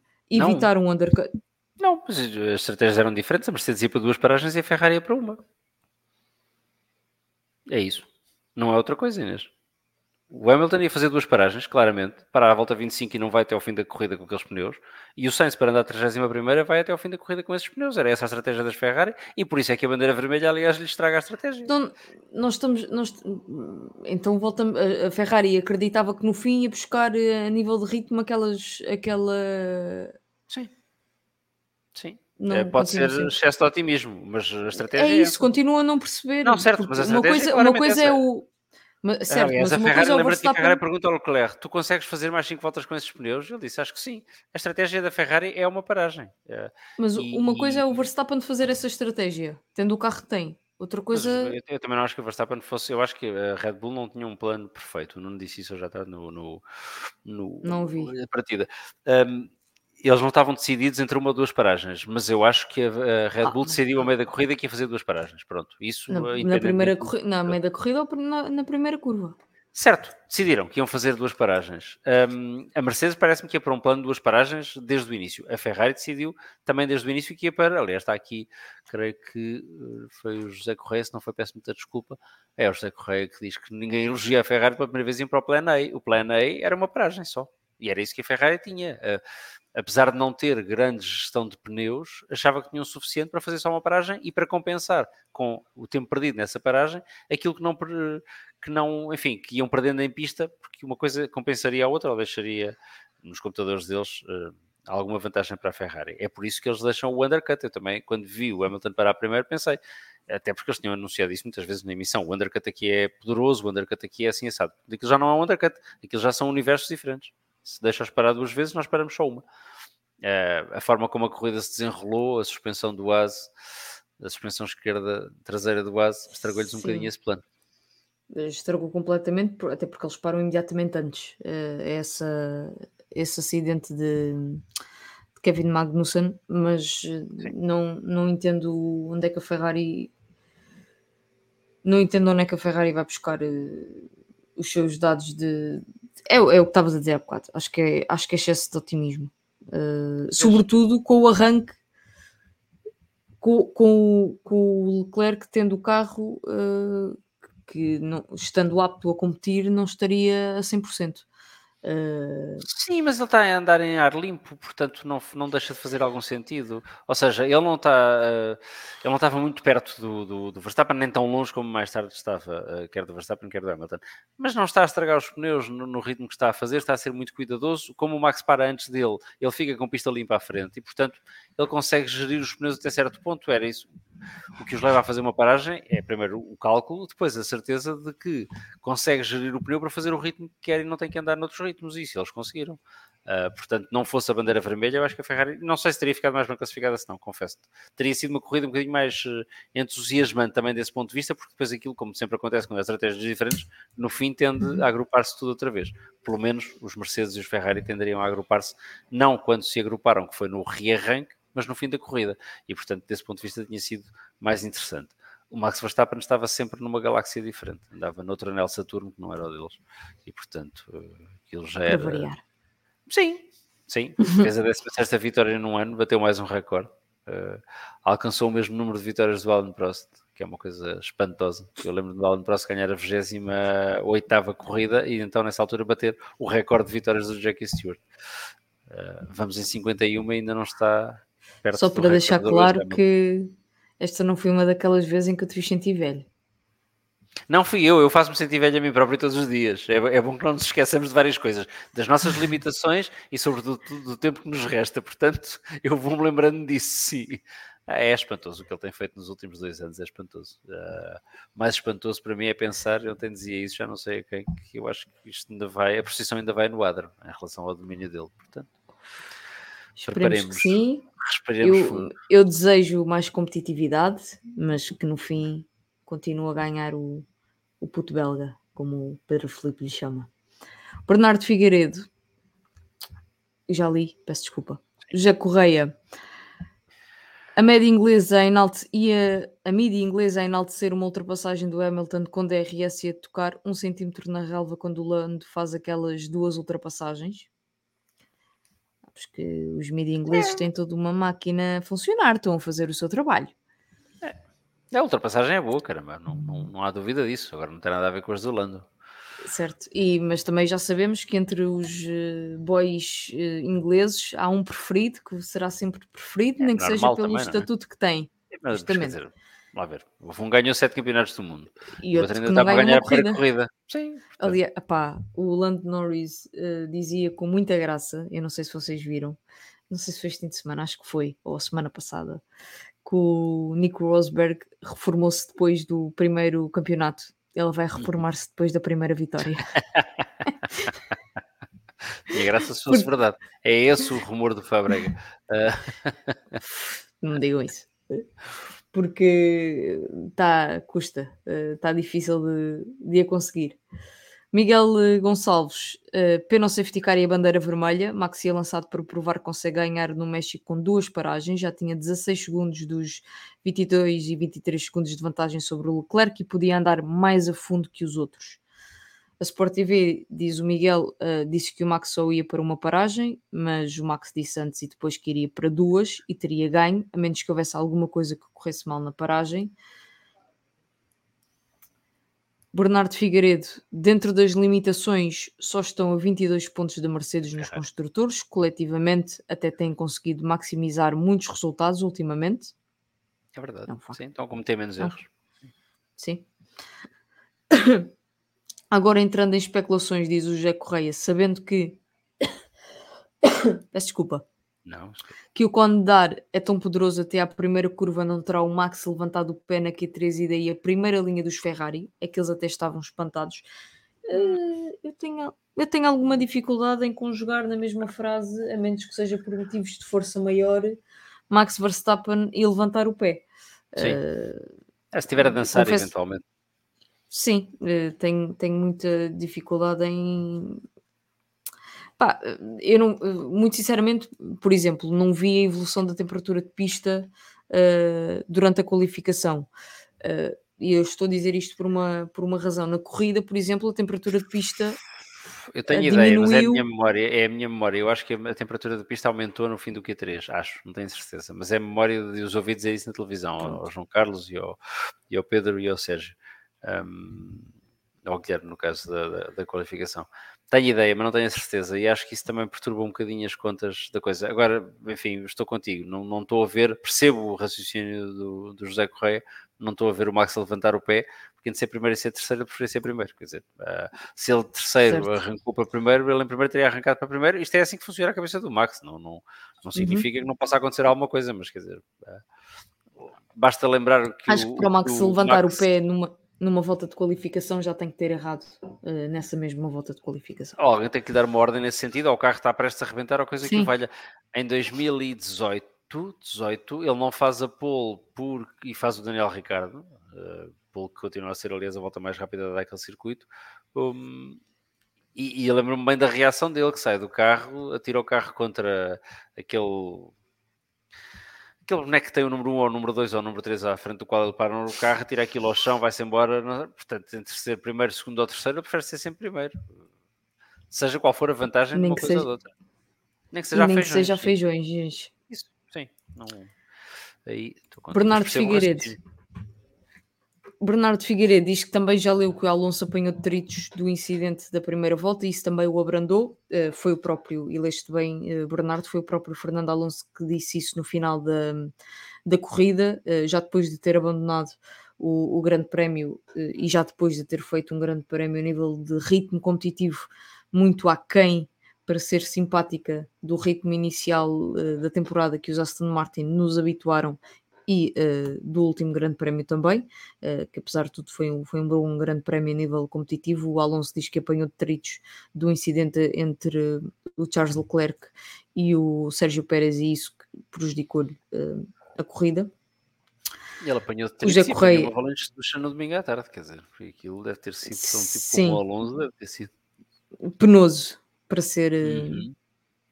simpática. Já fizemos referência a este comentário do José Correia, passamos para o comentário do Fernando Ferreira que cita uma mensagem que também já fizemos referência no Debrief, a mensagem de Esteban Ocon sobre Nico Hülkenberg. Avisem que eu vou a eles, neste caso, avisem, Adorei. avisem o Nico que o Foi verdadeiro mesmo, Hulk vai a caminho. foi mesmo o momento cómico da corrida. Podem dizer à Haas que eu vou com tudo. Sim, porque, Exato. uau. Até então a Haas achava que ele ia ficar ali até ao fim da corrida, foi espetacular. Eu não O ouvi essa testing resposta, desculpa, estavas a ler a também resposta não, do José Correia. do José Porque é que Correia, demoraste tanto porque é que tempo? demoraste tanto tempo? Também Eu não não ouvi. ouvi, mas Mas enfim, foi, de 10 facto pontos para o Nico aconteceu, Hülkenberg. Sim, sim, isto devia dar pontos no final exato. da corrida. Testing Boat PT, adoro este nome. Acham que para o ano a McLaren e a Mercedes podem dar alguma luta ao Red Bull e haver um grande campeonato ou vai ser mais do mesmo? A Ferrari penso que está mais perdida que as outras duas, not sure. Deixem-me fazer aqui e podemos fazer um parênteses no debrief da corrida para discutir aqui um bocadinho este assunto. O McLaren e o Mercedes estão manifestamente num salto competitivo por comparação ao início do campeonato. Isso é evidente nos últimos grandes prémios. Há uma coisa que nunca nos podemos esquecer quando pensamos no próximo ano. E foi algo que Lewis Hamilton, e nós fizemos referência aqui no debrief, fez questão de sublinhar no fim de semana passado, que é normal que as equipas, nomeadamente a Mercedes, se aproximem do Red Bull. Isto palavras de Lewis Hamilton, porque nós continuamos a fazer upgrades e a Red Bull já não os está a fazer. Uhum. O que é que isto nos diz sobre o próximo ano? Algumas coisas nós podemos antecipar com base nos resultados deste ano, um campeonato do próximo ano muito mais competitivo e isso depois não se verificar. Uhum. Porque a Red Bull já está há muito tempo a trabalhar no próximo ano e as equipas ainda estão a trabalhar neste, sendo que o que for feito neste ano pode ser sempre aproveitado de certa forma para o próximo ano. Mas a diferença entre elas que existe neste momento não é reveladora da competitividade que vamos ter no próximo ano. Porque a Mercedes e a McLaren continuam a investir no carro, a Red Bull parou há bastante tempo e ainda assim o Verstappen dá-se ao luxo de acabar corridas a mais de 10 segundos do segundo classificado. E poderia ser muito mais se não fosse a bandeira vermelha. Portanto, Dito isto, cuidado com as análises e as antevisões que se fazem do próximo ano com base nos resultados deste ano, do final deste campeonato. Certo. Dito isto e respondendo à pergunta do testing bot, para o ano podem dar alguma luta? Poder, podem. Quer dizer, se a McLaren conseguir evoluir entre o fim de 2023 e o princípio de 2024, o que evoluiu desde o início de 2023 até agora, eu diria que sim. Ainda que a Red Bull não esteja, como dizes, bem parada. A Mercedes é uma incógnita, a Mercedes vai mudar de conceito, a Mercedes vai, porventura, ter suspensões como as da Red Bull, Pull Rod, que é coisa que não tem neste momento. Não faço ideia, vamos ver. A Ferrari está mais perdida. Bem, também pode acertar, em cheio. Eu diria, a equipa que está mais visivelmente a trabalhar para 2024 é a Aston Martin. Porque para 2023 não é de certeza, não é? Aliás, eu acho Sim. que a Aston Martin quebrou, houve muitas desclassificações no Grande Prémio dos Estados Unidos e eu tenho que falar aqui, tenho que fazer aqui uma denúncia em primeira mão. A Aston Martin está claramente a violar as regras porque trouxe para esta corrida o carro de 2022, mas não foi do fim de 2022, foi do início, que era aquela carroça que virava sozinha em reta. E deve ter sido o carro que eles trouxeram para este fim de semana, porque eu nunca tinha visto uma coisa assim. É a vida. Tu Digo consegues isto, perceber o que é que eles estão a fazer? não, Ou de seja, tudo. Não consigo. O fim de semana passado foi desastroso, mas com uma luz ao fundo do túnel. Tinham finalmente percebido o que se tinha passado, a estratégia dos pilotos resultou de correrem com pacotes diferentes para perceber o que é que funcionava e o que é que não funcionava. Eu, como sou um tipo de humanidades, tenho uma fé quase mística nas ciências exatas e a aerodinâmica é uma ciência exata e, portanto, se eles tinham percebido o que se tinha passado, o que é que aconteceu a essa percepção, Gaeta? No fim do dia, aquilo são zeros e uns. E nos zeros e uns não há lugar. Nas nossas áreas do saber, há lugares para muitas interpretações diferentes de uma mesma realidade. Aliás, costuma dizer-se que onde há dois juristas, há três opiniões. No que diz respeito às ciências que estes senhores dominam, da aerodinâmica, da termodinâmica, de tudo isso, não há lugares. Há muitos caminhos para um mesmo destino, há caminhos mais rápidos e mais. Mas quer dizer, quando se percebe, percebe-se, não se pode desperceber. E a ideia que me dá é que eles perceberam há uma semana e desperceberam agora. Pode acontecer qualquer outra coisa. Pode o circuito não ser o ideal, pode a altitude ter trazido dificuldades, não sei. Vi-os sessão de treinos após sessão de treinos com a mesma expectativa com que via o Daniel Ricciardo na McLaren e com a mesma expectativa que alguns clubes de futebol, não vou estar sempre a bater no mesmo ceguinho, dizem desta é que é, não, este primeiro dia foi para testar, aliás o Alonso diz isso no fim do primeiro dia, amanhã é que vamos buscar a performance, espera lá que isto hoje de manhã, isto hoje foi só para perceber o pacote. Estão tanto à espera da performance como a Ferrari à espera do drop dos pneus médios do Hamilton, como a roda do Valtteri Bottas ainda deve estar no Mercedes do Mónaco 2021. Não sei, não consigo perceber. Já todos tínhamos percebido que a Aston estava a cair, claramente, mas isto já não é cair, quer dizer, isto já é um trambolhão daqueles. Por isso digo, pronto, sim, isso é mais ou menos como uma queda sem paraquedas. Por isso digo que eu tenho esperança que isto sirva para alguma coisa para 2024. Tenho mesmo esperança que seja isso. E que estes dados todos que estão a corrigir lhes permitam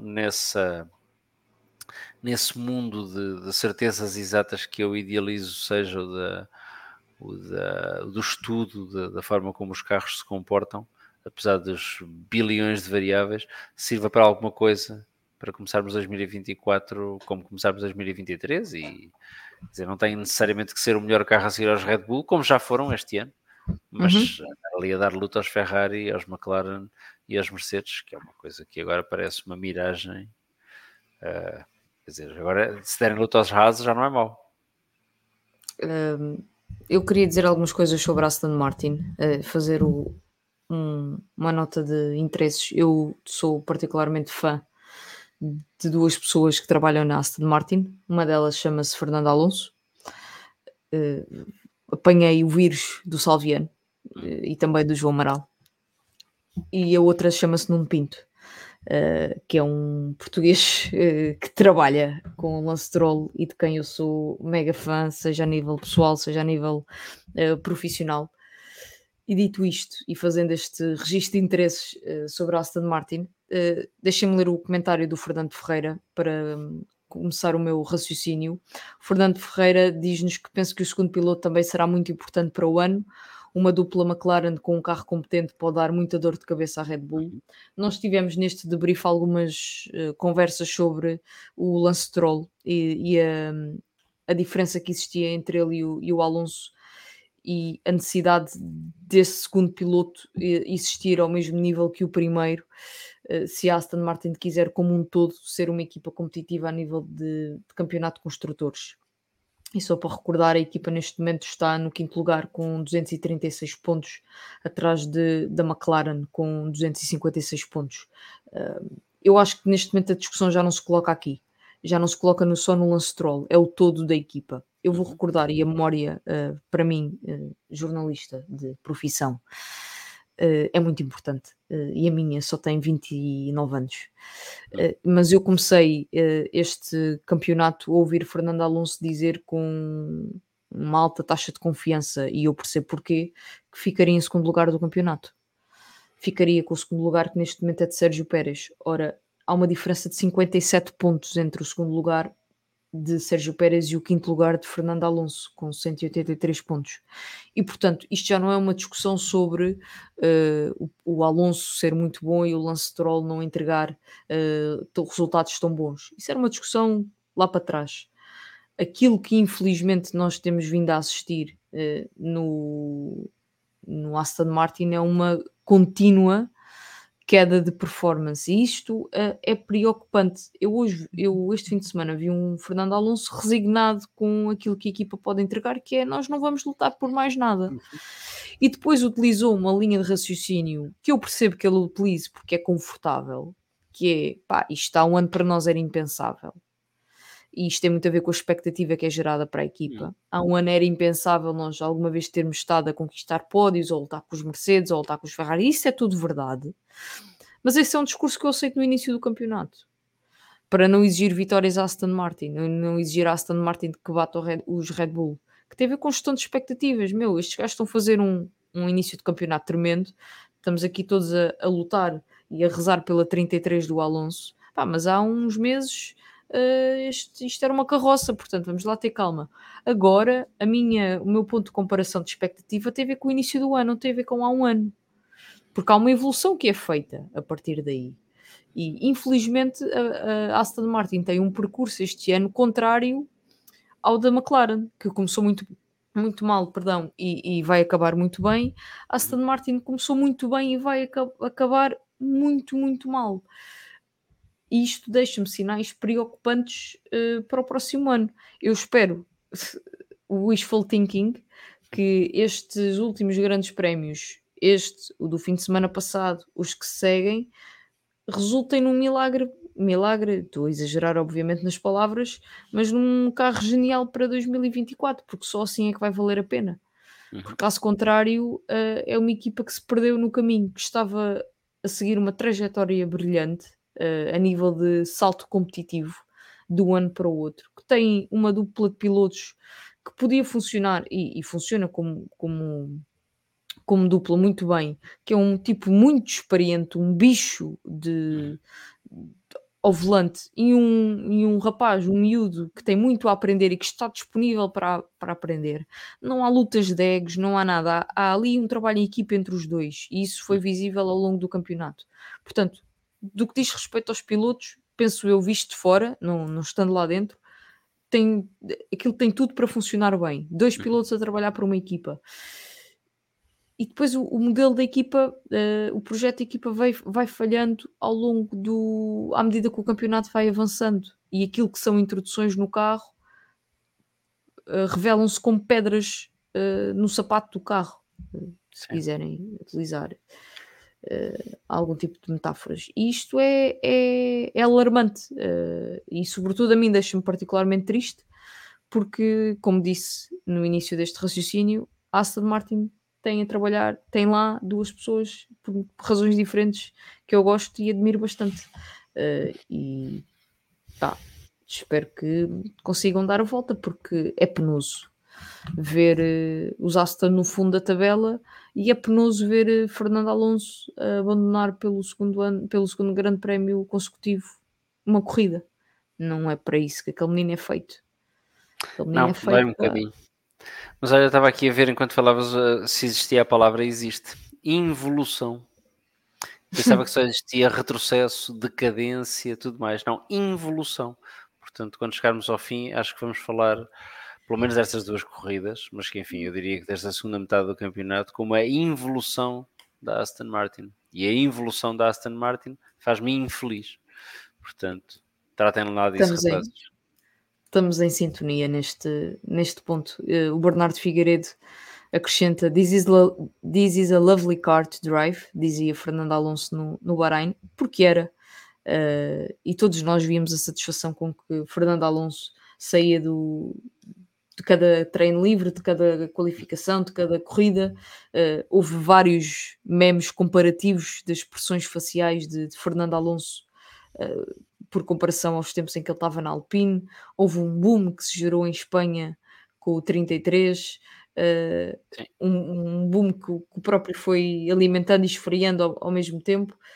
E nós a 4 grandes prémios, 3 grandes prémios do fim, estamos a lamentar-nos do déficit competitivo da Aston Martin, e é de facto uma pena, porque como eu dizia há pouco, não é para isso que Fernando Alonso lá anda, não é para abandonar corridas, é para estar a lutar por pódios, por vitórias, e que bom seria ter Fernando Alonso, Lewis Hamilton, Max Verstappen, Lando Norris também, a lutar por posições. E nós temos esta sorte de ver 3 monstros de diferentes gerações, sobretudo, dois da mesma geração, e um de uma geração diferente. Como grandes pilotos, que é o Max, o Fernando Alonso e o Lewis Hamilton, no mesmo grid, no mesmo grid, e infelizmente a Aston Martin tem vindo a decair de performance. Dito A isto, evoluir.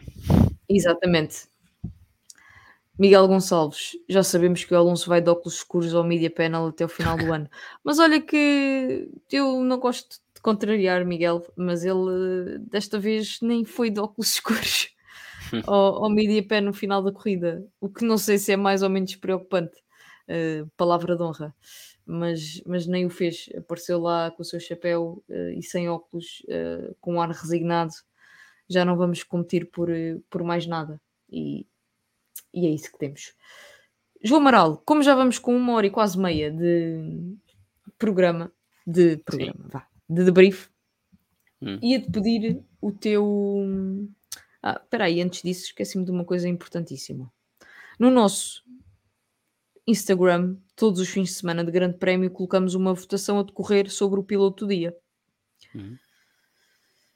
E desta feita, vou aqui consultar as nossas votações e divulgamos o resultado aqui no Debrief. Antes de revelar os resultados, aproveito para pedir a quem nos ouve, acompanha-nos nas redes sociais, Instagram, X/Twitter, e outras plataformas que por aí existem, mas nós somos particularmente ativos no Instagram e no Twitter, onde no Instagram, que é aquilo que me diz respeito ao nível de gestão, todos os fins de semana tentamos acompanhar o Grande Prémio, com conteúdos a pensar numa tentativa por vezes de desmistificar o Grande Prémio e explicar algumas coisas que acontecem durante o fim de semana e que não digo que podem escapar, mas é com o intuito de ajudar os fãs de Fórmula 1 a perceber muitas decisões que são tomadas num fim de semana de Grande Prémio e que nem sempre são bem explicadas por parte de quem as deveria explicar. Neste caso, os protagonistas desse mesmo Grande Prémio, leia-se a FIA. Dito isto, vamos aos resultados. Max Verstappen, Lewis Hamilton, Lando Norris e Daniel Ricciardo eram as possibilidades que nós metemos em votação. Com larguíssima margem, Lando Norris foi o piloto mais votado por quem nos segue no Instagram, com 62% dos votos, à frente de Daniel Ricciardo, com 17% dos votos, é o segundo piloto mais votado.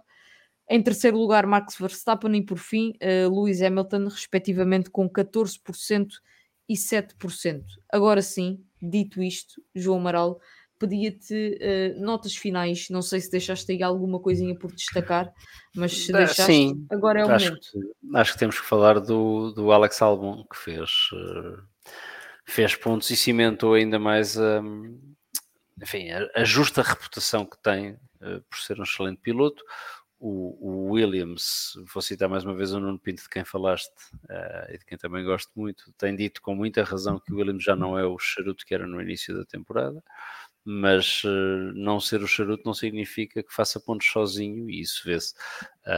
O Alex Albon passou um fim de semana de altos e baixos, a performance do Williams parecia mais ou menos um eletrocardiograma, portanto tinha picos extraordinários e depois vinha cá para baixo. Ele próprio disse isso: o carro parece outro, o carro parece outro. Fez uma corrida competente, e uma corrida competente, mesmo não fogosa, mesmo não vistosa, mesmo sem grandes momentos, é ponto de destaque. O Alex Albon merece esse destaque. Era uma nota. Duas notas: desilusão para a Alfa Romeo, porque prometeu muito, qualificou os 2 carros no top 10. Aliás, em qualificação, os carros com motor Ferrari não se portaram particularmente mal, isso é interessante, mas depois a corrida parece que andou contra Isso eles, também não é o é? habitual. Mas a corrida parece que andou contra eles, e a do Bottas acaba com uma penalização por causa do acidente que tem com o Lance Stroll. Parece um bocadinho desastrado ali, de facto. Finalmente, para não deixar ninguém de fora, a Haas tem um fim de semana para esquecer, designadamente com aquela suspensão que se parte. Eu estava a pensar nisso depois quando a corrida acabou e desliguei da Fórmula 1 e passei a ligar outras coisas, mas a Fórmula 1 não sai da cabeça. Estava a pensar, alguém terá que fazer essa estatística, porque eu só estou cá para ter ideias, não é para trabalhar. Alguém terá que fazer essa conta. A quantos carros a Haas teve destruídos digo bem, nos últimos 2 anos? É uma coisa impressionante. Uf, uf. A estatística há de existir e alguém como te diga há de a fazer. É João Carlos impressionante. Costa. São carros atrás de carros, atrás de carros, atrás de carros. É impressionante, e não é, quer dizer, os lotes, historicamente, os lotes tinham fama de ser carros muito frágeis. O Colin Chapman tinha fama de ser já sabes que eu sou o velho que falo sempre das coisas que se passaram já há mais de 100 anos. Fazia carros muito frágeis e por isso os carros desfaziam-se. A Haas não tem fama de fazer carros frágeis, é isso que eu quero dizer. Mas tem tido o azar ou a coincidência de ter muitos carros destruídos. O Mick Schumacher destruiu 2 carros, como me lembro, o ano passado. Agora é mais um carro completamente destruído que teve que ser reconstruído. Não nos chamava atenção para isso hoje no podcast deles. Teve que ser reconstruído antes de se ir embora para São Paulo. Há ali uma dose grande de dinheiro que está a ir numa equipa que não é, obviamente, Sim, sim. multimilionária dentro do que é não ser multimilionário como equipa de Fórmula 1, mas há ali uma parte importantíssima de recursos que está aí para carros. E não tem uma equipa, uma dupla de pilotos, enfim, no caso do Mick Schumacher, que é justo ou injustamente acusado de ser um piloto novo que está a destruir carros. Estes dois não são pilotos competentes, são pilotos sensatos que pensam, quer dizer, mas quando vai àquela velocidade e a suspensão do lado esquerdo se desfaz, colapsa, aparentemente estava a ler enquanto estávamos aqui, por excesso de calor no travão do lado esquerdo, alguma coisa está mal e se calhar a Haas tem que repensar ali alguma coisa. Desculpa, eram as minhas notas finais, para não adormecer ninguém. Muito obrigada. Eu as minhas vai para um senhor, ou a minha vai para um senhor que nós já falámos aqui, Daniel Ricardo. Fiquei agradavelmente surpreendida e feliz por ele ter acabado nos pontos no seu sétimo lugar. Eu tenho uma simpatia com o Daniel Ricardo e acho que depois de tudo aquilo que lhe aconteceu, este fim de semana é, independentemente de todos os rumores que por aí circulam, é bom para o piloto. Nos últimos anos, o Ricardo viveu tempos muito difíceis, nem sempre acho que tomou as melhores decisões a nível de carreira profissional e de troca de equipas. Está num recomeço, não diria de carreira, mas está numa nova etapa, que também é um recomeço.